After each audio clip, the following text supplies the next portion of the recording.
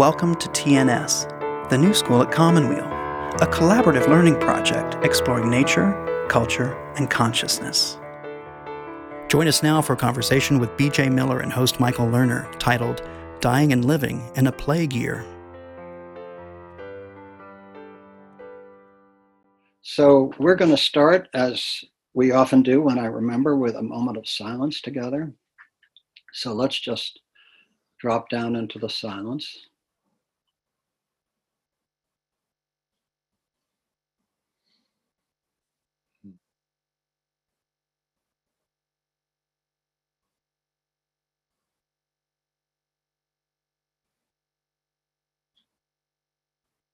Peace, peace.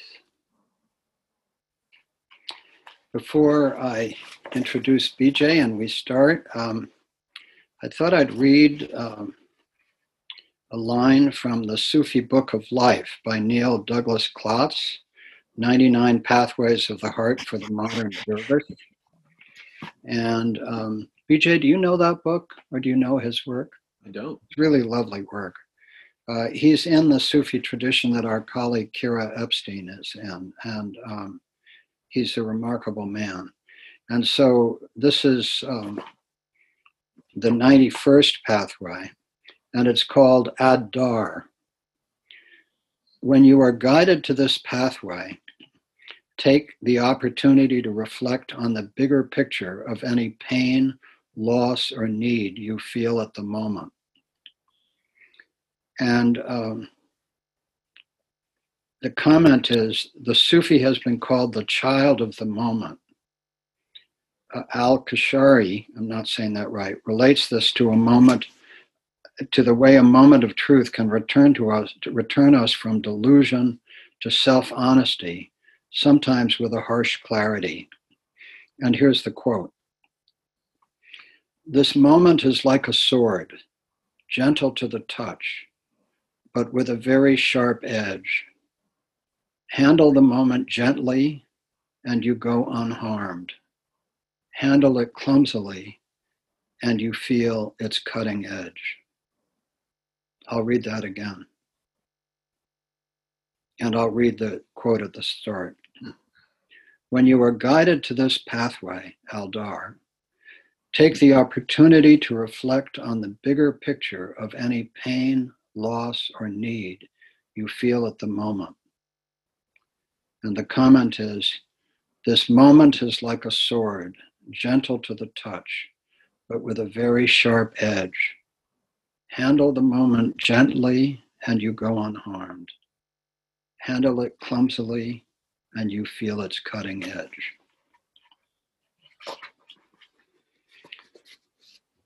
B.J. Miller, welcome back to the new school and the learning community at Commonweal. Thank you, Michael. It's good to be here with you, bud. How does this day find you?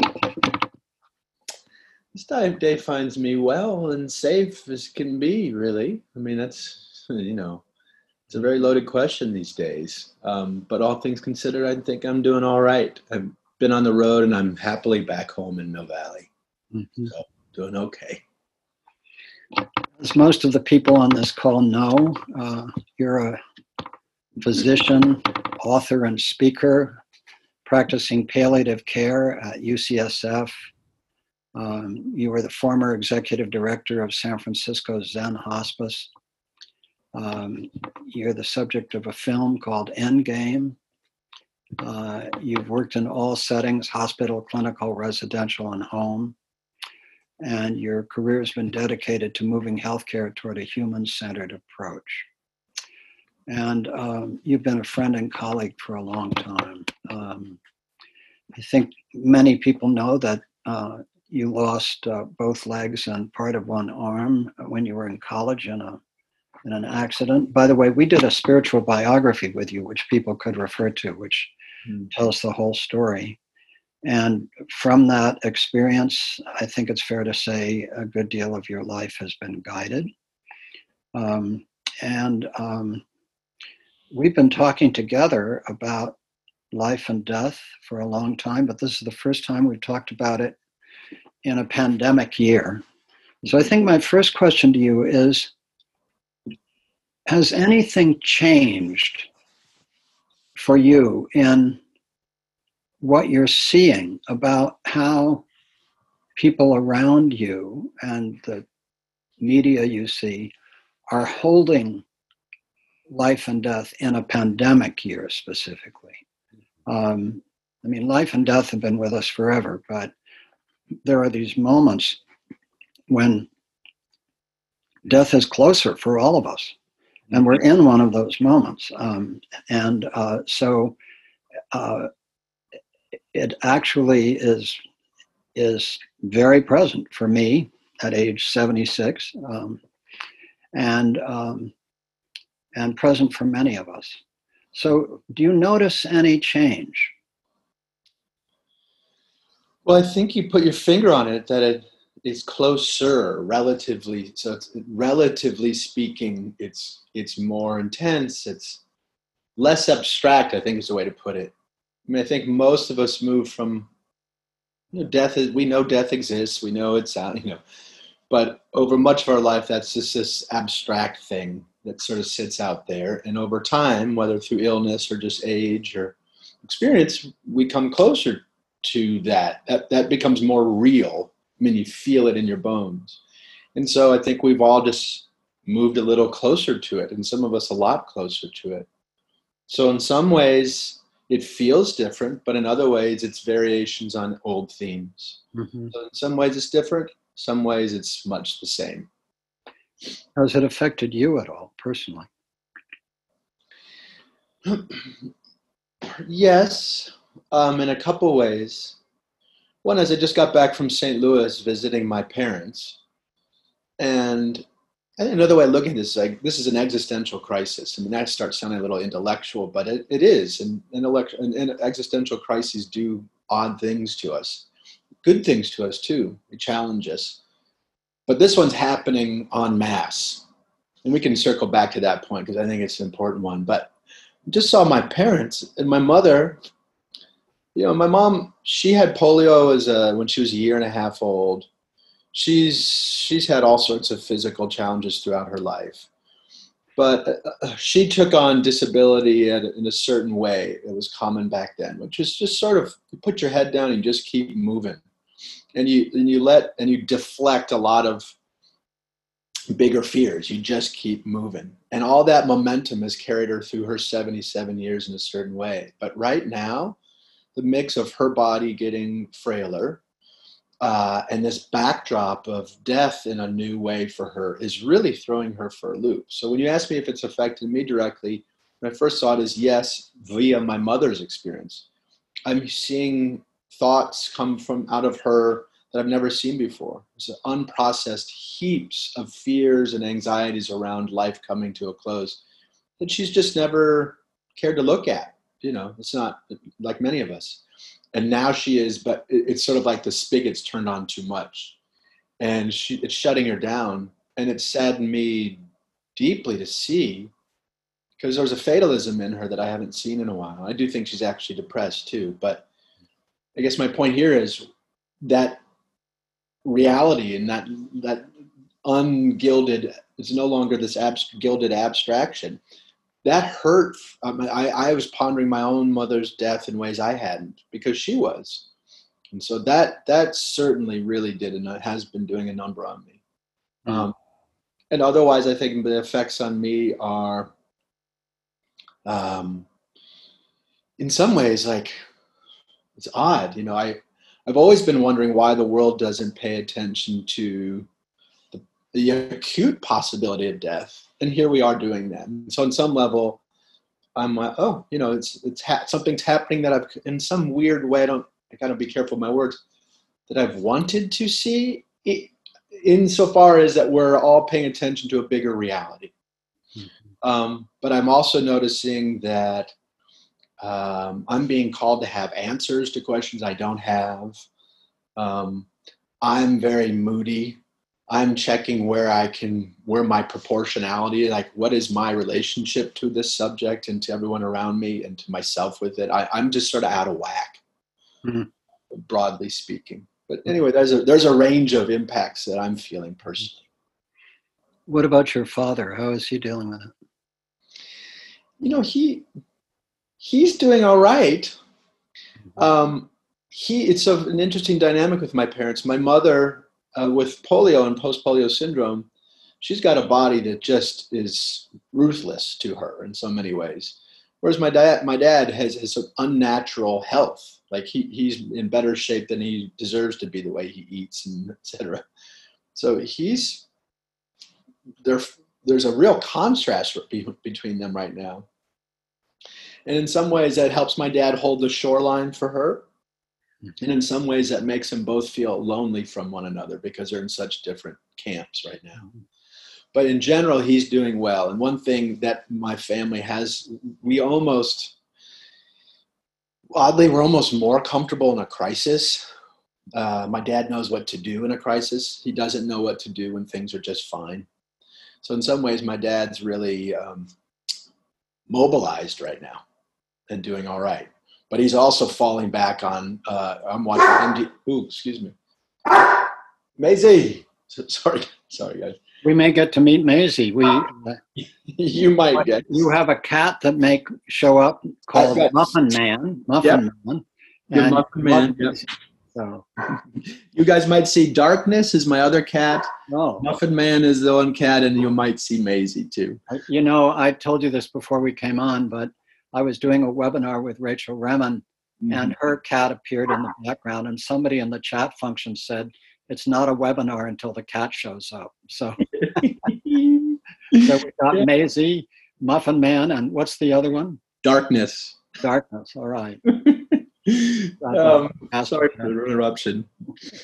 But where were we there? Talking about Dad. I just supposed to say, we're all falling into our coping mechanisms. His coping mechanism is to worry about my mother. Check. He's good doing that. And then otherwise, he's kind of intellectualizing all this and sort of doing math about what his risk is and what his risk isn't, and falls into political divides on it too. And so he's basically intellectualizing it and busying himself. And it's not just the COVID pandemic, as we know. First of all came, how shall I say this, a period unlike any other in our political and cultural lives. That's broadly descriptive without pointing in any particular directions. Then came COVID. Then came the financial and economic global crash. Then came the murder of George Floyd and Black Lives Matter going global. So we've had, in a remarkably short period of time, faced the possible destruction of the American democratic system as we know it, faced a global pandemic, faced a global recession, depression, where the number of people who are acutely hungry will double to 265 million this year, and then had this incredible experience of George Floyd and Black Lives Matter going global. And so it isn't one thing. And as you know, BJ, we've been following this through the Resilience Project at Commonweal, and looking at this not as a series of unrelated events, but rather as the result of a couple of dozen global stressors interacting unpredictably and causing the future shocks to come harder and faster. So it's a systems issue. It's a global systems issue. And, biodiversity has entered a bottleneck, and this is very relevant to our conversation. Biodiversity has entered a bottleneck in which only a portion of life on Earth will come through the bottleneck because of all these stressors. And we don't know whether humanity will be part of what comes through the bottleneck or what form humanity will take. And so, while it is not at all unusual for any of us to catastrophize or blow out of longer term proportion a set of temporal events, this looks like the real show. This looks like the real show. Yeah. And so we've suddenly, in the course of 6 months or so, 3 months, depending on how you count, entered a whole new world. Mm-hmm. So life and death in the pandemic takes on a new meaning. Mm-hmm. So you said we'd come back to this as a mass phenomenon. Mm-hmm. So what are your reflections on the mass phenomenon? Well, just as you described, these are not a series of individual crises. They are related, and it's like the whole house of cards is coming down. And you could praise that moment as our poorly designed structures are coming down, our illusions are coming down.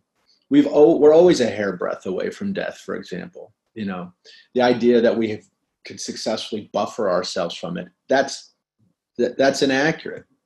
So, but all these things, it's one thing to say those things, another to feel them. And the world that you took for granted, even if you knew you were taking it for granted, as it shudders, that's still scary as hell. And I think this rattling of the cage in so many ways is past due. And what does it all have in common? I suppose it has to do with sort of moral relativisms that we've been playing off each other, false divides playing out, structures that are inadequate to the reality that the populace is managing. But a big picture, I suppose the biggest picture to say is our relationship to nature, our relationship to the rest of nature. The fact that we've always contrasted human nature versus, man versus nature, that's coming down. So we could celebrate it in a way that this is a massive spiritual awakening in the making, maybe. I sure would like us to get there. But I also have to acknowledge we can't hop to those lessons too soon, especially while we're in the middle of it. We've got a lot of pain and suffering to wade through before we sort of lessen it away, turn it into lessons, learn something and move on. We're nowhere near moving on. So I want to jump to the magic that could be happening right now, but I'm afraid to do that too soon because we're going to leave too much of ourselves behind. We really need a grieving period. We need many things, but let me just say, back to this en masse question. When I worked with families or in my own life, when I'm having an existential crisis, one of the hard things about an existential crisis is you feel very alone. Just dangling out in the universe. And that in some ways can be the hardest thing about an existential crisis. But here we are doing it together en masse. So I do feel, along with this massive pain, there's also massive empathy happening. And in some ways, though we're all separated mechanically, we're all maybe as primed or more so than ever before to feel each other's pain or to acknowledge each other's pain, because it's the same pain we're all having, one version of it. So I get excited about this massive empathy moment, this massive togetherness moment. And we are maybe reacquainting ourselves with the things that we have in common, especially as we examine the things that we don't share. We should mention, of course, it's Juneteenth. And this is a moment that I bet many of us on this call have never thought to celebrate or never thought to acknowledge in some ways. I'll just speak for myself. I've blown past this moment for years, and now I'm not. So there's something for there. those who don't know about Juneteenth, say what it is. Well, it's a celebration of the Emancipation Proclamation, but the vagueness of the date has to do with slaves. I think it was specifically in Texas. By the time the law was broken, by the law came down that this slavery was abolished, it took a while for that to percolate out to people who were now free. And so they were living as slaves beyond the moment where they were technically freed. There was this vague realization that slavery was over. And then I think the state also has some other significance of a massacre that happened in Tulsa, Oklahoma, earlier in the 20th century that many people don't know about. But that's my understanding, and there may very well be much more to it. No, I agree with you. I think Juneteenth has come to visibility. I mean, being 76, I was in college during Mississippi summer, and when a whole bunch of people went down to Mississippi to break segregation. And so, having lived through that experience and lived through the 60s and 70s, which were, 1968, just to pick a year, was a revolutionary period of time. That whole late 60s, early 70s was a completely revolutionary period of time. Mm-hmm. And we haven't had anything like it since until now. Mm-hmm. But this feels potentially bigger than 1968, mm-hmm. And not only nationally, but globally bigger. Mm-hmm. And so I think you're right. There's this potential for transformative hope that we all hope for, but it's very easy to go there without recognizing all the suffering. Mm-hmm. And it's also true in periods of time like this that the transformation can go in dark ways as well as light ways. Mm-hmm. In other words, we have no guarantee that we're going to move toward the kind of transformation we want. It reminds me a little bit of the 1930s, in which there was the struggle between the communists and social democrats on the left and the fascists and right-wingers on the right. And so there was this equal polarization that took place, this very deep polarization. Mm-hmm. And while the movements toward progressive goals were deep and beautiful and in fact transformative in the long term, mm-hmm. We went through a prolonged struggle with fascism that cost us decades and, tens of millions of lives and just enormous suffering. Mm-hmm. So, and the poll data shows in the United States, actually the poll data around the world shows that people everywhere are far less hopeful than they have been in the past. Mm-hmm. And in the United States, what's really interesting is that the poll data shows that across the political spectrum, people are far less hopeful. So what's interesting is that this moment, on the one hand, has the potential for transformation of the kind that we would like to see. Yeah. And on the other hand, around the world, people are feeling very frightened, despairing, anxious. And of course, a lot of them are simply hungry or, wondering their jobs, how many million jobs won't come back, right, because of technology and long-term effects on tourism and everything. Right. So we're in this situation where, aside from 250 million people in acute hunger, there's just broad range of enormous suffering. Mm-hmm. Yeah. And so it seems to me the moment is all of those things. It is. Yeah. And we're still, this is, the deconstruction is still happening. I don't think we've nadered. I don't think we've laid bare all the raw material and all the pieces, all the shards. We're still coming apart. And I think I hear you, Michael, is saying a couple of things really important, which is one of these, we've got to help each other fall apart here still. And there's a lot of room for compassion and let's just get through the day, like acute kind of issues. Let's soften this blow where we can. Let's find relief where we can. Let's get a meal where we can for many people, et cetera. So in some ways, it's not the time for imagining blue skying new structures, et cetera. But at the same time, we do need to do that because there's what we're also describing here is the opportunity when we've deconstructed everything to reconstruct and to build new structures. And there's going to be competition for what those structures are going to want to be. So yes, we have to stay in the moment with each other, deal with this suffering head on, which, and we all in this group probably know how to do that. This is palliative care in some real ways. massively. And we have to keep an eye on what we want to build coming out of this, and what we're prepared to do to fight for that. Because it's not going to be we can reflect on the 1930s in retrospect. Of course, it played out pretty nicely. We know who won that, fascists versus the Social Democrats on the left. But right now, we don't know who's going to win this thing. In the meantime, winning, that makes us also, there's a tension there for me. When I want to mount up and start going to fight wars around new structures, that's an us versus them.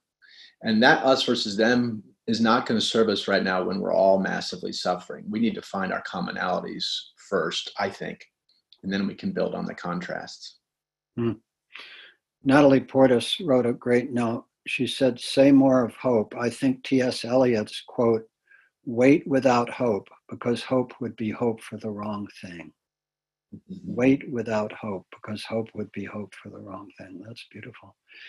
I think what you just said is really important, because it is a moment where at the same time, the us versus them struggle of Black Lives Matter and the call for justice is an us versus them moment. And not only can that not be denied, but it needs to be supported. And at the very same moment, we need to find, as you just said, what brings us together across these enormous tragic divides. And it seems to me that you and I both know that what brings us together is healing. It's, as you said, palliative care. You don't check somebody's political credentials when they come into your hospital. You're dealing with a human being in a lot of pain. So when you spoke of this as a moment for palliative care, I think that's actually quite precise. In other words, at this moment, we seem to have a life-threatening collective condition. If we understand palliative care well, it's not only for the dying, as we know, it can be invoked at any point in a critical journey to deal with what we're going through as human beings. So that palliative care, analogy seems quite profound.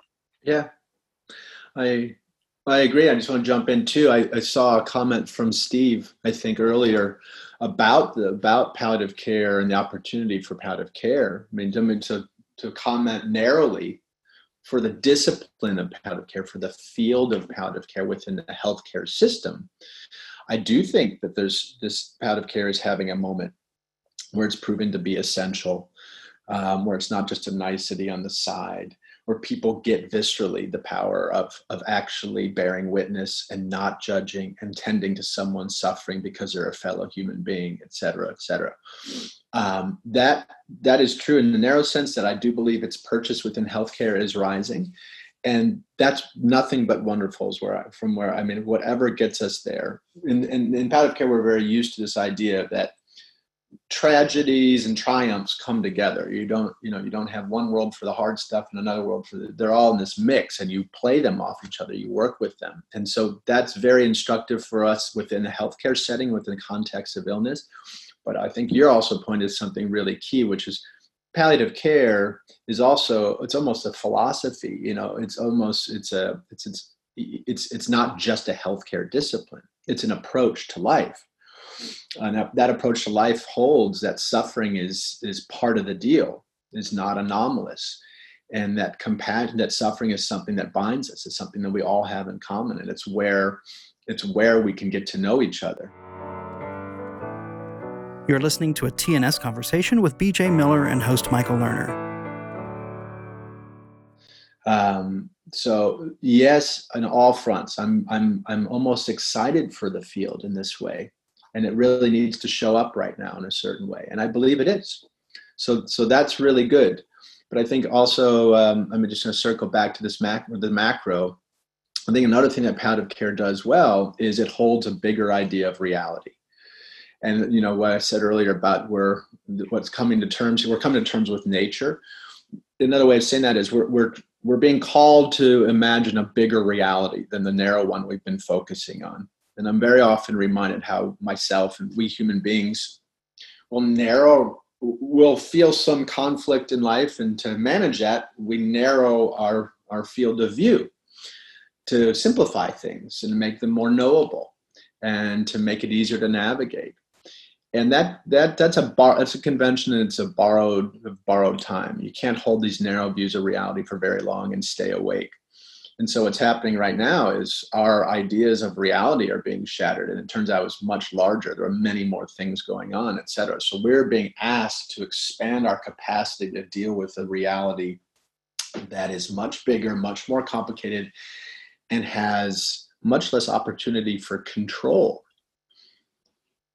Okay, we can't stop at that lesson, because there still are things that we can control. We still do have some agency, and now more than ever, those moments of agency are really, really critical. So this is two-step of acknowledging all that we can't control and coming to terms with that, while finding where we can exercise ourselves towards a intended future. And we need more than ever to acknowledge what we can actually do. It's not simply letting go. Letting go is half of it. Hanging on is also very important in some real ways. So it's complicated, but there is a technology around that, a spiritual traditions for doing that, this medical tradition of palliative care for doing that. So this is just going to be tricky, and it's going to really force us to we can't fall down on pat responses. We can't sort of fashion a world we don't look at the bad stuff and only hold to the good stuff. That's just not going to work right now, if it ever did. Is this in any way informing what you see as your own path forward in your own work? Yeah. Oh, but can I say one more thing, Michael? I mentioned one of the audience members brought up hope in that beautiful quote. Yeah. I just want to circle back to that real quick. Yeah, please. Because it really is key. And one of the things we've learned from folks who are dealing with very hard moments in their own lives in palliative care clinically, when things you see come up all the time, is someone's hope being dashed, whether it's because they've just learned that their cancer is metastasized or whatever it is, something in their reality has shifted that challenges hope. And the answer almost always is, in my experience, is always to contextualize that hope. It's not hope is this single monolith, this immovable thing that you either have it or you don't. Hope is dynamic, so it always matters what you're hoping for. And so while it was you're quoting, hope may be decimated right now, but that just means what we were hoping for has been decimated. So maybe now it's not like we shouldn't lose hope. We should reframe it. So I just want to make that point. We may feel hopeless, but I think that's because we're groping for what to hope for now. I'd like to stay with that for a little bit, because I think about that a lot. Mm-hmm. And, it's very interesting. You may or may not know, I'm a student of a psychological system called Enneagram. Do you know anything about Enneagram? Yeah. A little bit through you, really. Yeah. It's a 9-pointed system of different personality types that I've done quite a lot of work on. And 3 subtypes, so 27 different ways of looking at the world. And which goes very closely with the Diagnostic Psychiatric Manual and many other systems. But what I'm coming to here is how profoundly character structure and personal evolution affect one's experience of hope. Mm-hmm. So there are people who, when something bad happens to them or something bad happens in the world, feel their hope is dashed. But there are other people who, when these things happen, you were talking about your father who mobilizes in catastrophe. Mm-hmm. I'm like that. I mobilize when things are hard.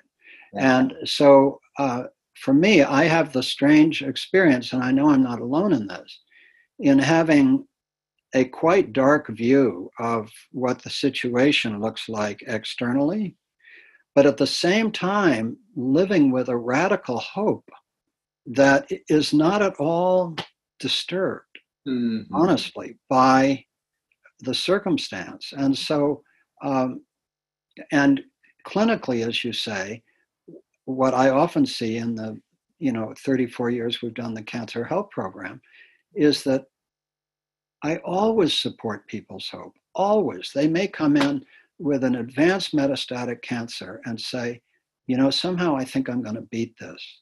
Mm-hmm. And of course, we have Diana Lindsay, who's on the call, who's, whatever, 14-year survival or metastatic lung cancer. And we've seen people beat these things. But more than that, even if the odds against them are enormous, I never, ever try to diminish that hope. Yeah.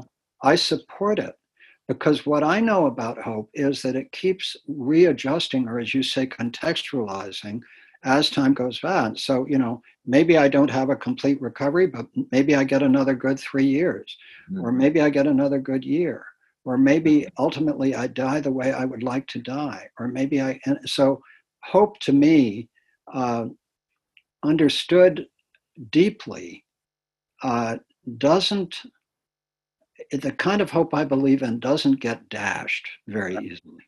It doesn't get dashed very easily. Right. But it has everything to do with character structure, personality, and whatever you want to call level of human experience and human evolution, as to how we understand. Because the deep connection between hope and loss and awareness is just right in front of us, isn't it? Yes, it is. Yeah. Yeah. Amen. I mean, I think these distinctions or this refinement, subtleties are so key. I'm glad we're talking about this. And I'm sorry I misquoted the person in the audience was Václav Havel, who is the quote, not T.S. Yeah, it's Václav Havel.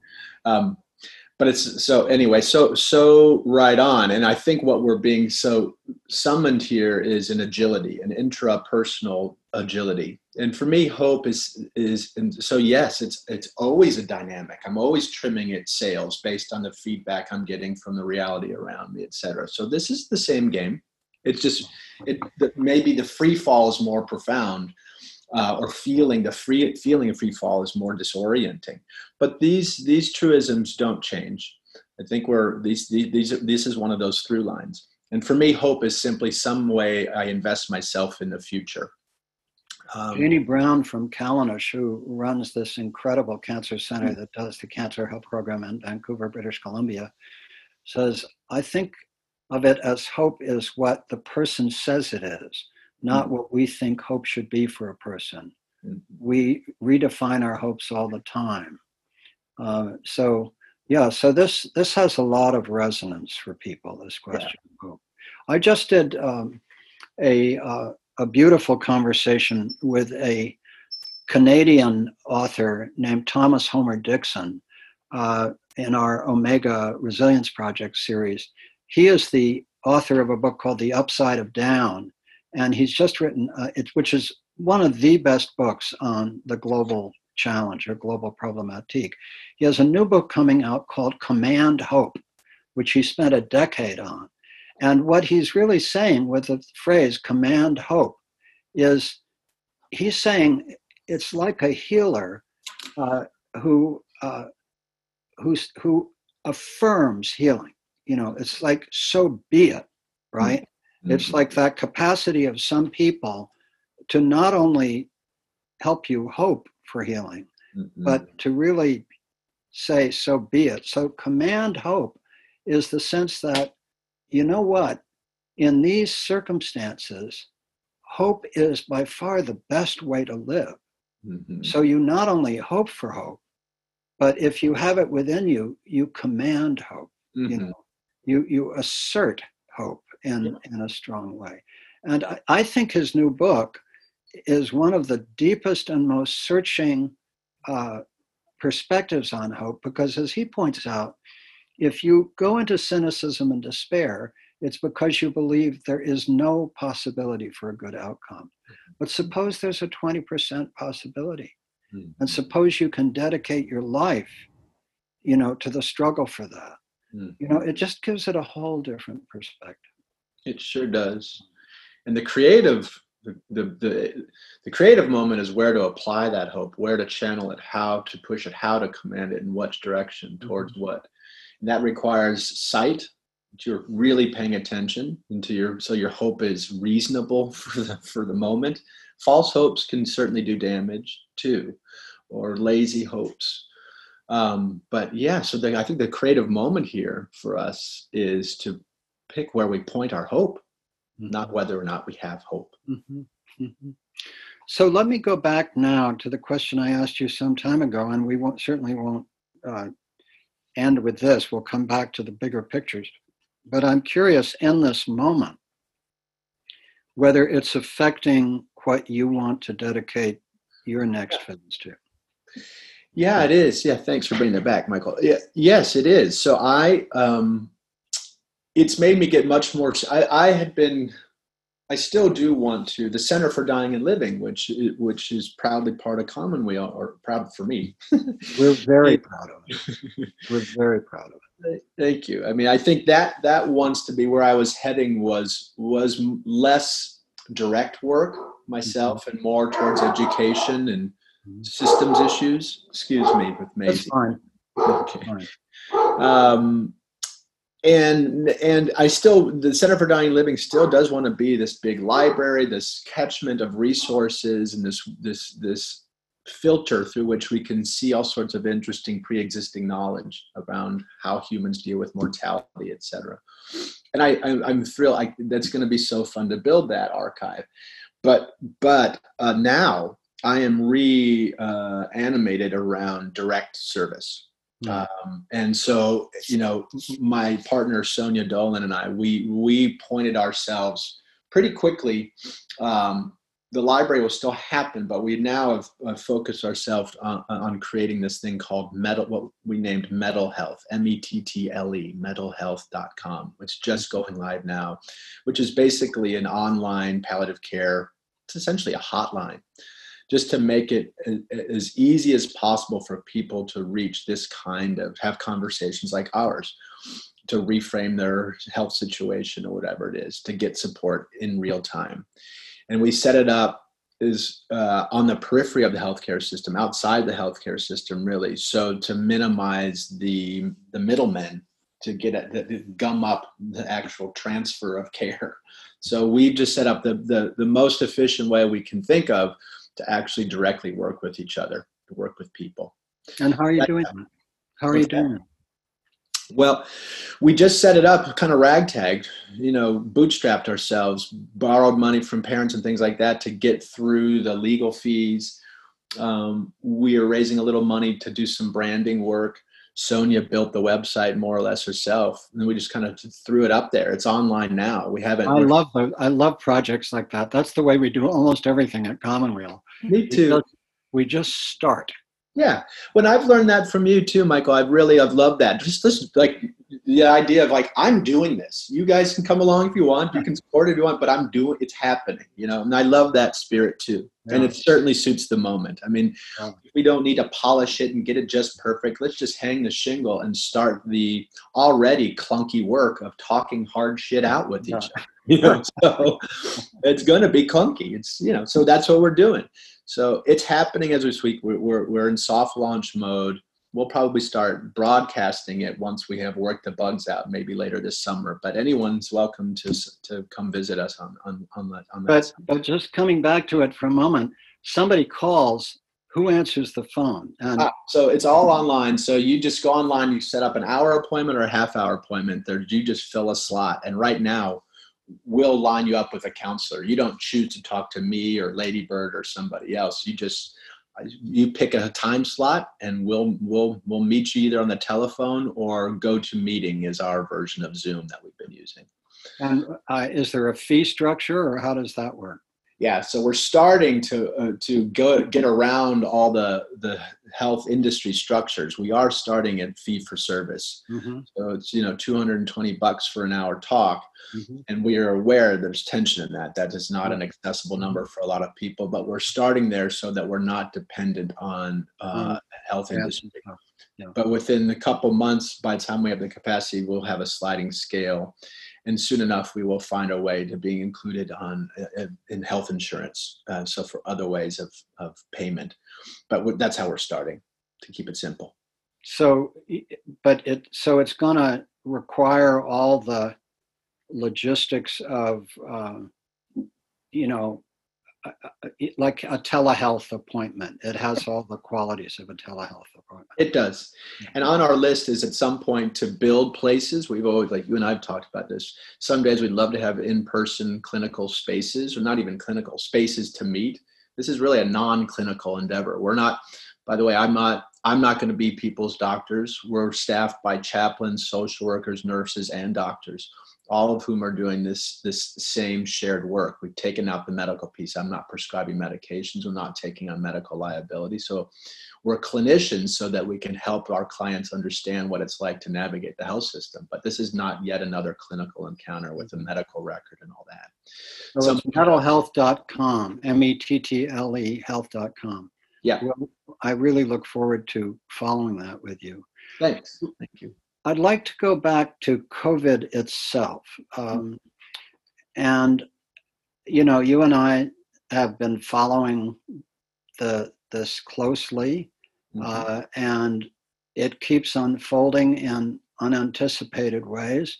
But what it looks like, just to paint a big picture, is there are some countries that will control it almost completely. You know, some of the Asian countries, they'll have outbreaks. China's a good example. They'll have outbreaks, they'll stamp them out. It helps to have a population that follows directions easily. It helps to be an authoritarian country. It helps to have an incredibly strong technology infrastructure. China is now sampling the DNA of every male Chinese person, which, combined with their facial recognition technology and their tracing apps, puts in place the most powerful technological totalitarian system humanity's ever seen, right? And we watch while the Western versions of this are gentler.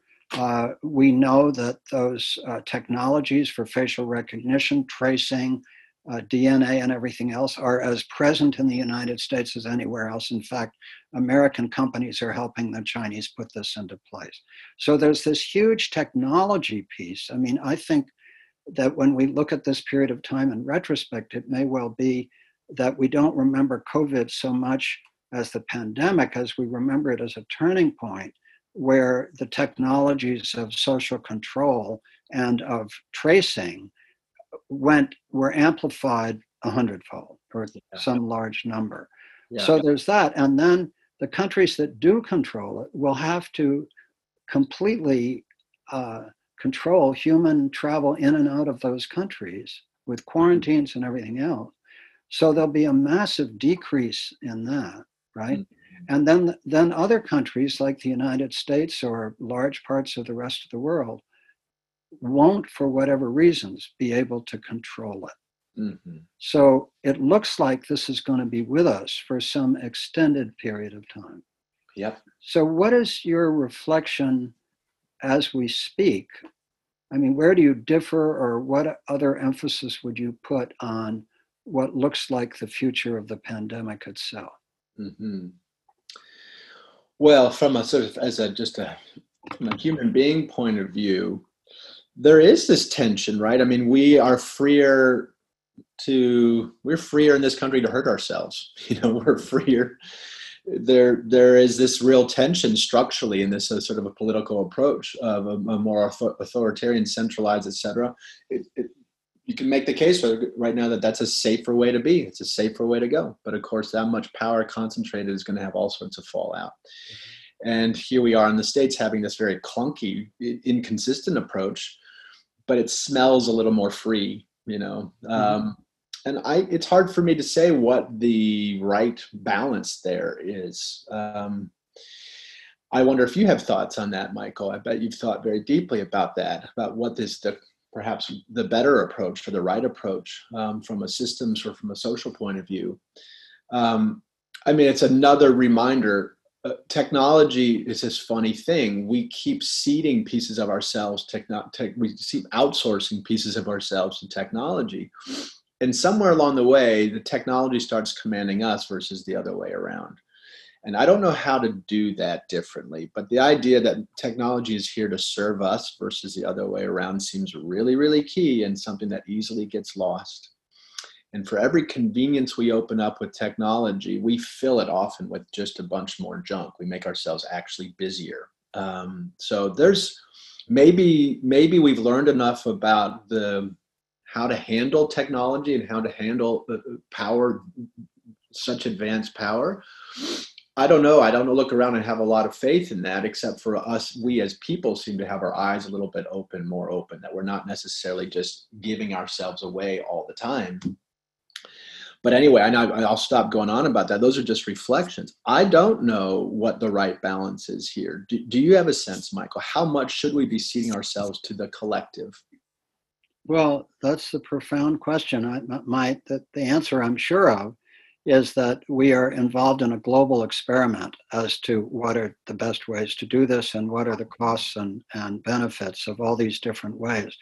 What I will say is that in addition to the authoritarian Chinese structure, there are far less authoritarian structures. For example, Japan has a far less authoritarian structure, but they have two things.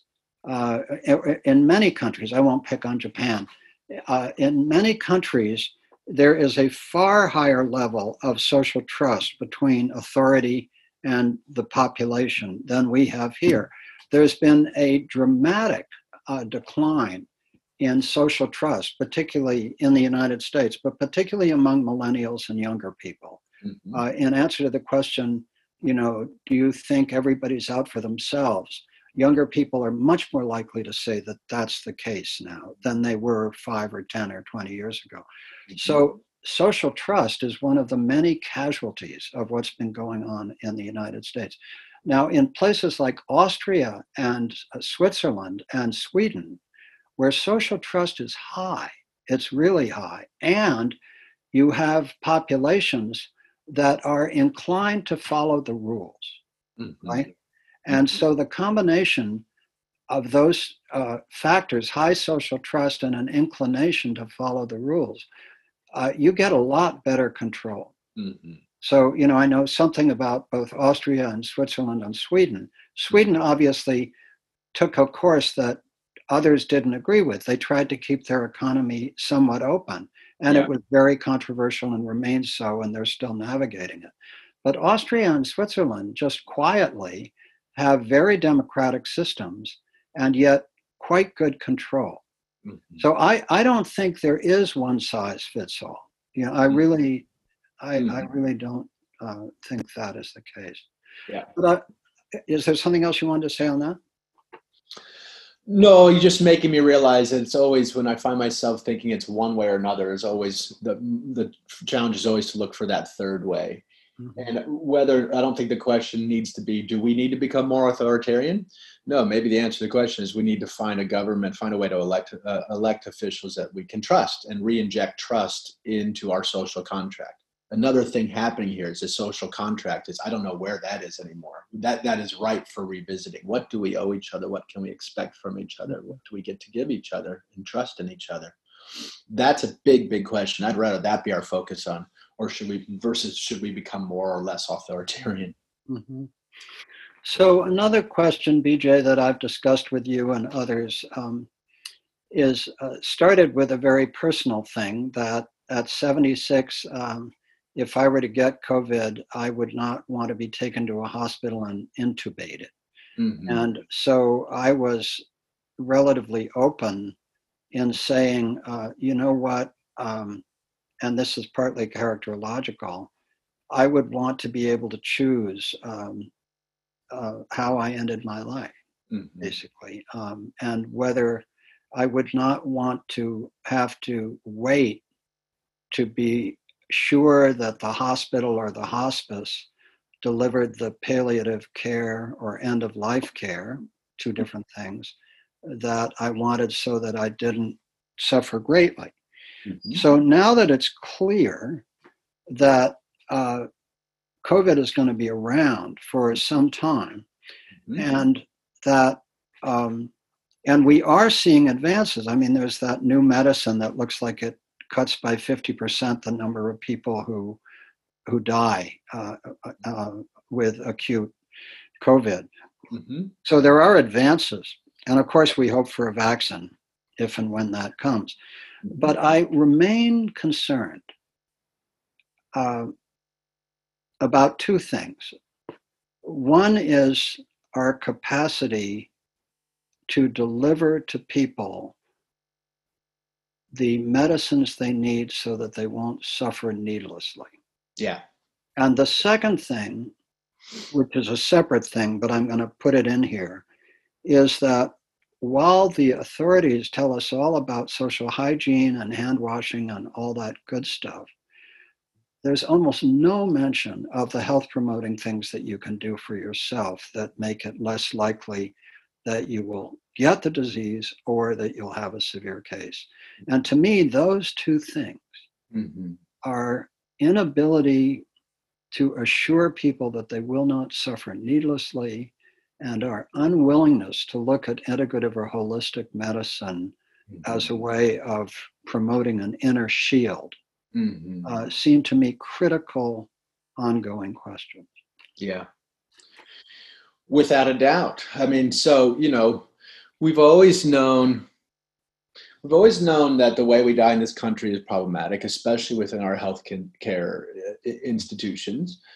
We've long known that there's a meaningful segment of the population who does really want to have that control over their self-deliverance, to use your phrase, Michael. We've always known that there's sort of inadequacies in how we think about these things. And so basically what I'm saying here is the COVID has just basically thrown open the covers, thrown off the covers. A lot of us have seen these things for a while, and now they're just laid bare even more so for the public. So no news in that. I suppose it's just ramped up the sense of consequence and the urgency to it. There again, like we started our conversation, this could be this is where COVID could be a catalyst. We do need to have a serious conversation. The way we've treated the End of Life Options Act, basically, and set up this 2-week sort of structural way for you to prove that you really, really want to die and qualify to have that power, and that I, as a physician, bless you to have that power. I mean, that is, it's a clunky structure, and it's clearly a compromise. And it's built on things like the double effect and other things. It's a threading of the needle.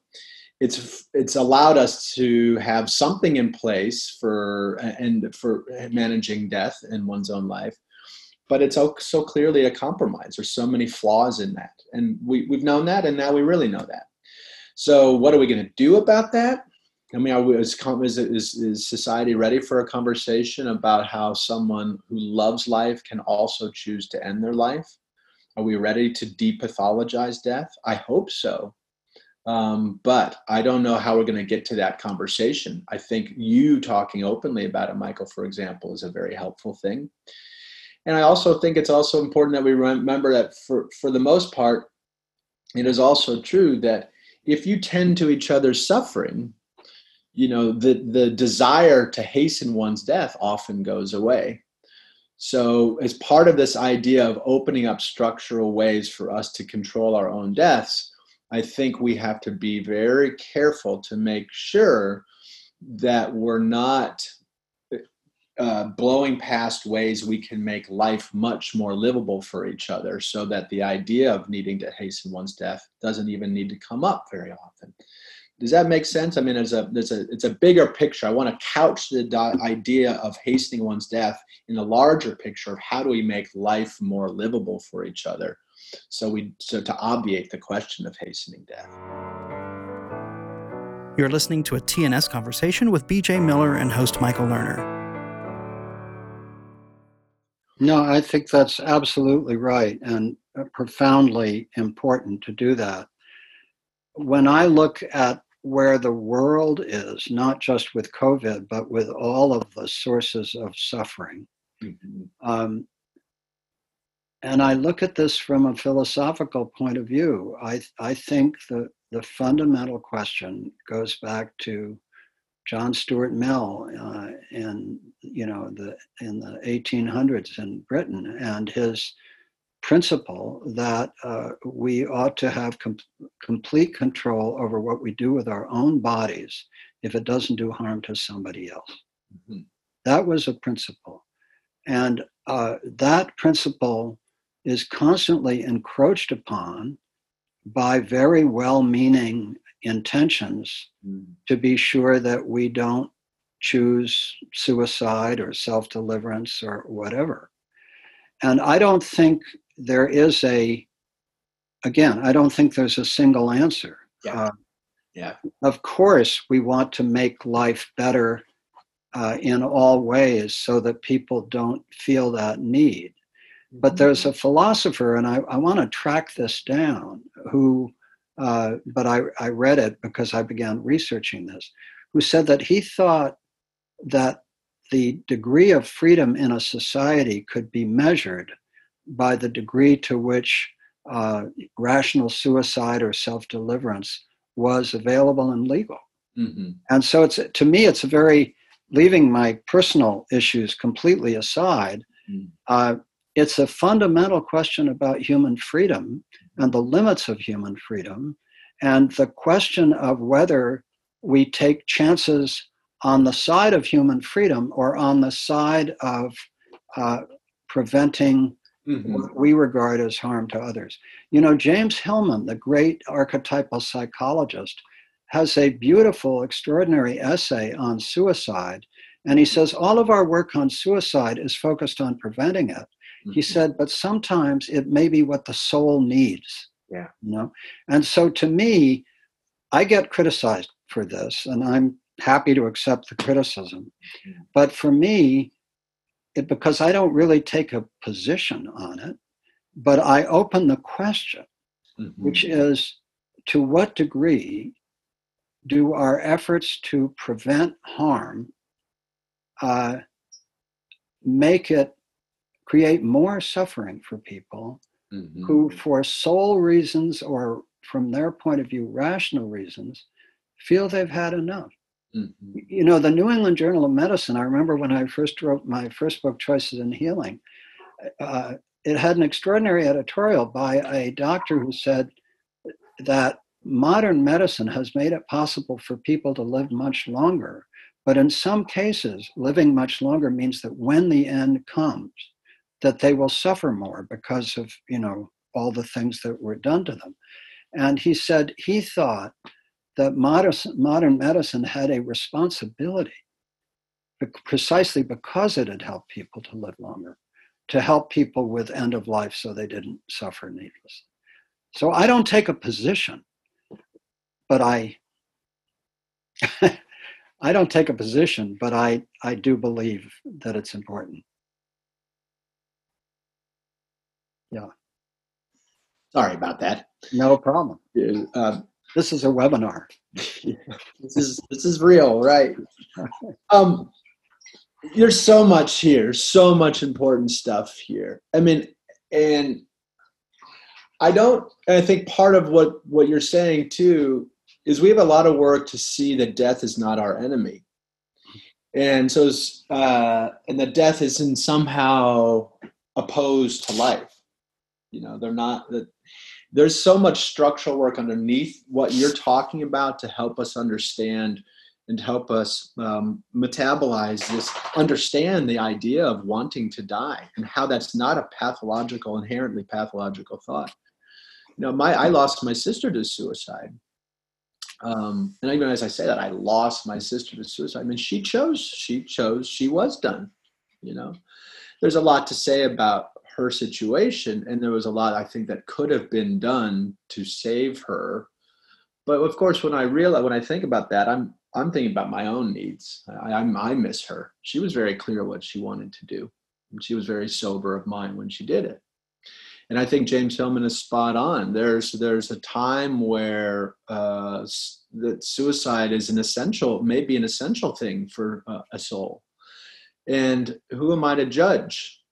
And it's like somehow I walk some of these arguments is like we're offended that someone else would want to die. I don't know why that offends us. I suppose the threat is it might loosen the social fabric that binds us, that keeps us on the planet. And if you start leaving the planet, if someone else leaves the planet, well, then I'm not going to stick around and all hell's going to break loose, I suppose is what people think, this sort of slippery slope. But to be clear, I don't think the desire, the compulsion to be done with life is not necessarily, I do not think that's a pathological thing. I think there's a freedom in that. I just think it's also, a question that, I'm not sure how to open up in the mass and the general public. I don't know how to have this conversation outside of our circle right here. No, it's hard.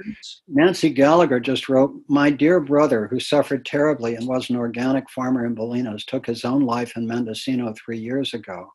I completely honor his decision, as hard as it was. We were very clear and open about our love for one another. I forgive myself for not knowing how to help him, and also him for needing to move." Mm-hmm. So I think, was your sister suffering a lot when she made that decision? Yes, but had all her life, it was, yeah. And she meant to do it. It was not a cry for help. She was very serious about it. She won it off. Here's Steve Heilig. "My experience with suicidal patients strongly suggests that granting them the right to die if they request it actually extends life more often than not. People feel empowered and reassured and don't actually take that action, if otherwise well cared for. It's ironic, I guess, but true. This is part of the reason we work to legalize it in California, as many leading MDs within the California Medical Association agreed that it was true. The right to die can be seen as, in fact, pro-life." And Steve is a colleague of ours and has thought deeply about these things and works with the San Francisco Medical Society as well as with Commonweal. And it's amen. And it's also, and as all these things go, so complex. And it's also true that in my experience, a lot of times when I am faced with patients who come to me seeking to hasten their death, it's also true that most of the time that request is them checking to see what I feel about it, checking to see my feelings. It sometimes is a plea for better pain treatment. It sometimes is a plea for depression and anxiety to be taken seriously. And so it's also, I guess, we just need to say here and find our sort of proportionality with this issue. Most of the time, in my experience and colleagues in palliative care, when people present the desire to hasten their death, very often it ends up, by the time you open that up and tend to the suffering underneath that request, very often that request goes away. So there's something important here. It's very important for me as a clinician to not take that request on face and say, "Oh, just met you. Oh, you want to get off the planet? Okay, let's go. I'll help you." It's an invitation to look more deeply, to talk more deeply, to interrelate more deeply. And at the end of that process, we find that request, that desire to get off the planet is a durable one, and then okay. But there is a process by which I am duty bound and legally and ethically to check what's behind that request. And I need to say that process because I need to mention that because most often that process doesn't end in them dying. That process ends in us doing something different in the treatment plan, and the desire to die goes away. Right. So also true. And there's a wonderful quote here from Marie Eaton. "We need to remember that people of color have historically had care withheld or offered in substandard ways. So there is a deep mistrust of withholding or stopping care when that choice is given to them by the system." So true. Yes. Thank you for that, Marie. Profoundly important. But let's bring in here something we haven't mentioned when people are feeling a wish to get off the planet, which is psychedelics. Mm-hmm. And so how do you, and I know, I am far less constrained than you are. You are a physician, you are, well-known palliative care doctor. I'm a freelance human being who gets to say what he thinks, So, but how do you, let's assume most people who know they want to try psychedelics will try psychedelics. And I strongly suspect that it will help many of them choose not to get off the planet quite as soon. I think that's true. Yeah. And of course, there's the legalization of psychedelics, which is going on, which I think will have both positive and negative consequences. But do you ever consider counseling somebody who is expressing end-of-life concerns, that might be something to consider? I certainly do. I mean, it's what an interesting time here. And this subject and the use of psychedelics, the therapeutic use of psychedelics, has been around a long time. But now we're revisiting this idea, and there's a little bit of this subject that's underground and a little bit above ground now. And I can't wait till. I don't know if you can hear the Muffin Man, but hey, we love the Muffin Man. All the ambient sounds are just fine. Is the Muffin Man going to come visit? Well, yeah. Oh, there's the Muffin Man. All right. Finally, a webinar. The cat has showed up. I get really, and traditionally when someone comes to me despairing for meaning in their hope, I check them for depression. I check for this and that. And at the end, it may be that they're in a perfectly rational, sane, healthy place, which is they do not feel part of this world. That's not just depression talking all the time, etc. And in the past, all I've been able to do would be to maybe I can help you get off the planet. Maybe I can just dampen, put a wet blanket over you with Valium or something like that. And maybe I can just keep talking to you and either distract you, or maybe you'll find your way to a different way of looking at the world. Those have been my options. But with psychedelics, with one session, the idea that you can have work with someone through an experience. It's not just a transaction of take a pill. It's an experience that is fascinating in of itself. And one encounter like that can make you feel part of the world again, make you see things that are beyond yourself.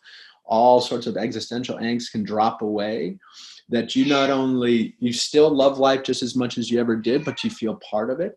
I mean, that is a direct fix, and it's amazingly accessible. So I get very, very excited about this potential for psychedelics, and it's not just a potential; it's here.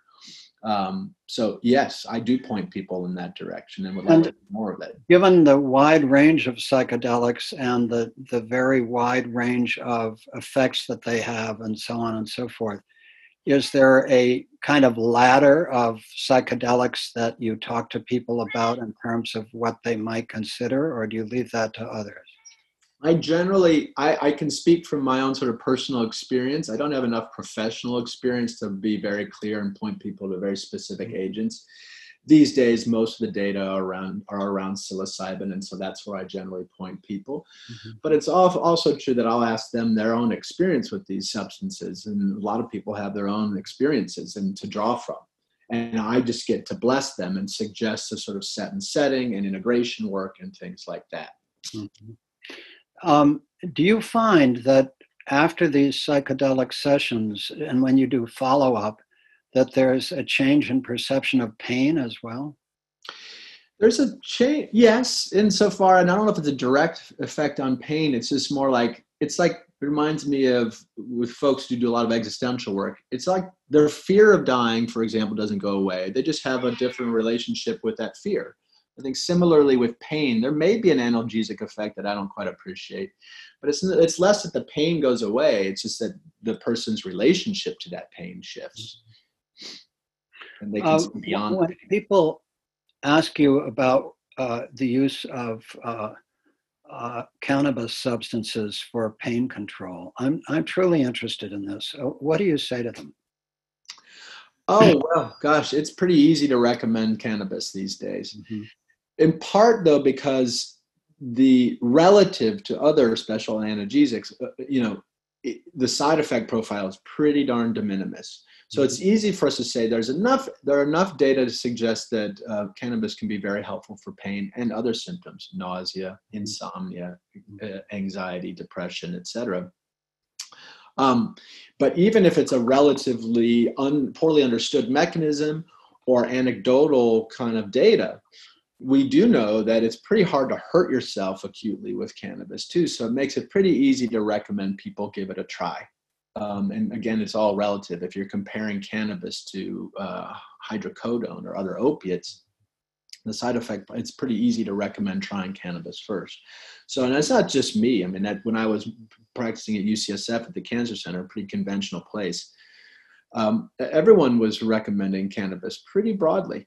It's very different now than it was even 3 or 4 years ago. And I see psychedelics following in that same vein. Could you talk a little bit about the differences in your experiences with people facing end-of-life questions at different points in the life spectrum? What's it like for you when you're dealing with a young adult as opposed to an older person? Mm-hmm.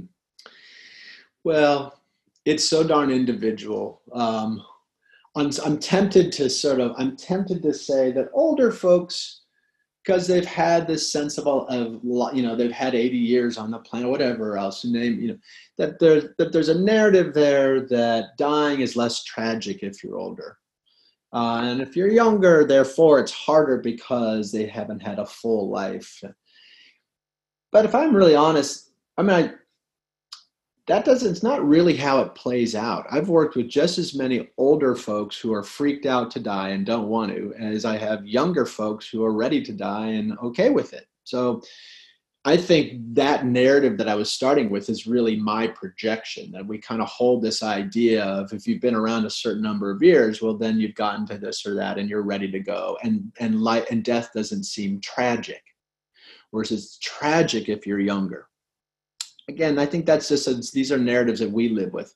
You want to see some folks who really deal well with their impending death, go to a pediatric hospice. I mean, kids, the resiliency is astounding. There's such a plastic sense of the ego. It's not so, they haven't had so many years to construct these ideas of themselves and to acquire so many things to lose. So it's complicated. I think that said, some of the cases that have been most difficult for me are young adults with children, and parents dying before their children get to see them get to grow up. That's really extra hard, but there again, I feel like that's a projection. I've seen young parents turn their own death into an incredible lesson. One more thing they're going to teach their kid, and so. I guess as I talk myself through your question, I think it's better to resist the idea that younger deaths are harder than older deaths. I think it's just enough proof that it's all over the place and much more an individual comment. Steve Heilig just wrote about our psychedelics conversation. We presented a conference last year at UCSF. UCSF sponsored our medical society, San Francisco Medical Society, and more mainstream groups, and sold out with over 300 attendees. Mm-hmm. Presentations were very positive, with research moving forward on many substances. None of this would have been allowed just a few years back. A sea change is underway.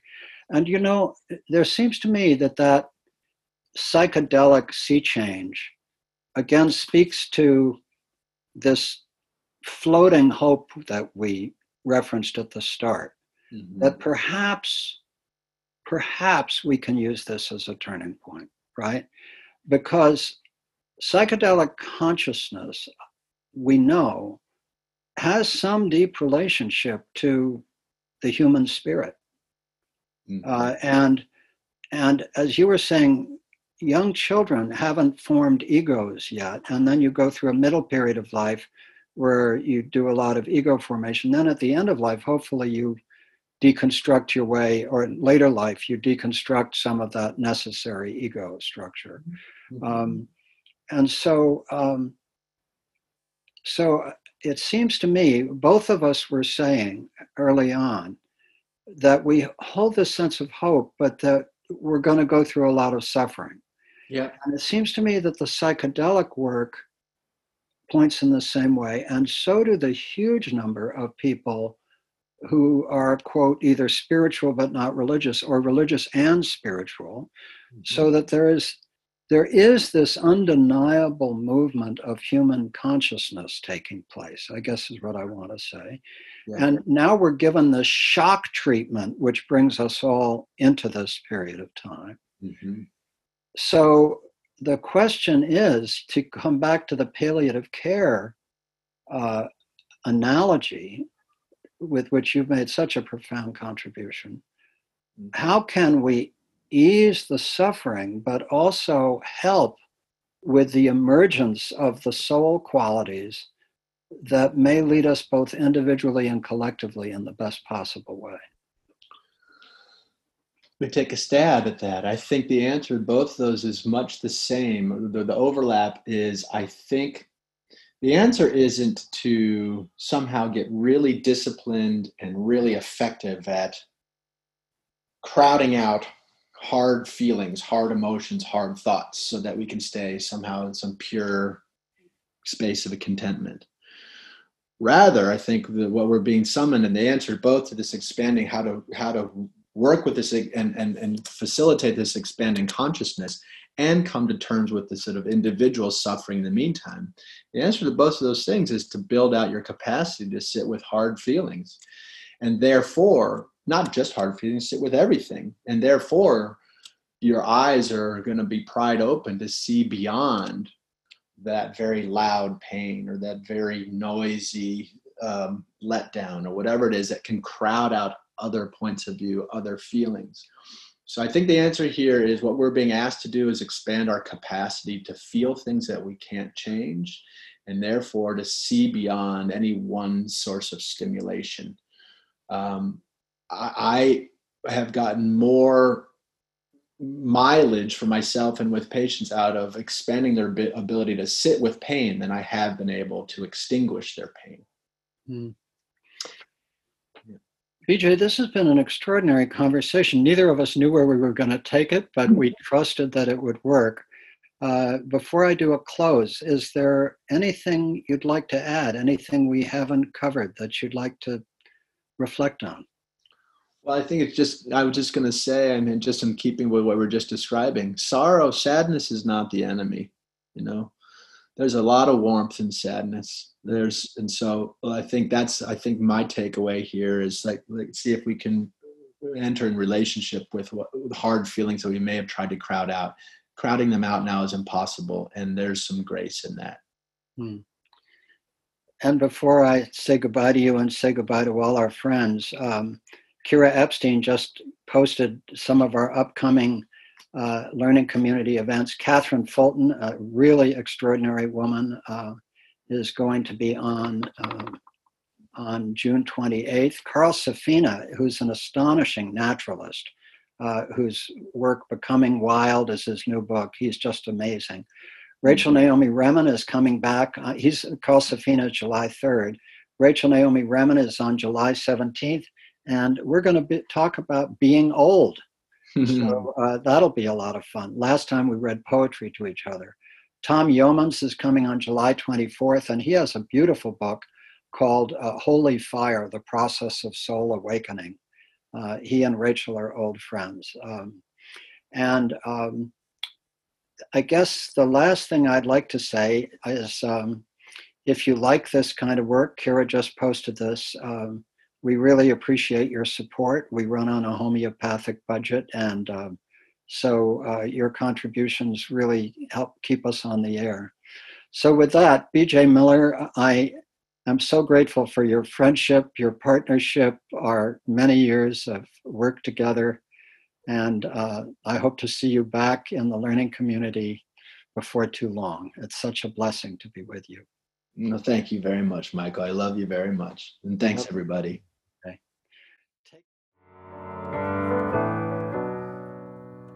You've been listening to a TNS conversation with BJ Miller and host Michael Lerner. Thank you for listening to TNS, the New School at Commonweal. The New School at Commonweal is directed by Michael Lerner. Our program coordinator is Kara Epstein. Our audio producer is Ken Adams. And our theme music is by Suzanne Ciani. Visit us online at tns.commonweal.org. That's tns.commonweal.org. Commonweal is spelled COMMONWEAL. You can also find us on SoundCloud, iTunes, Facebook, YouTube, and Vimeo. Thanks for listening.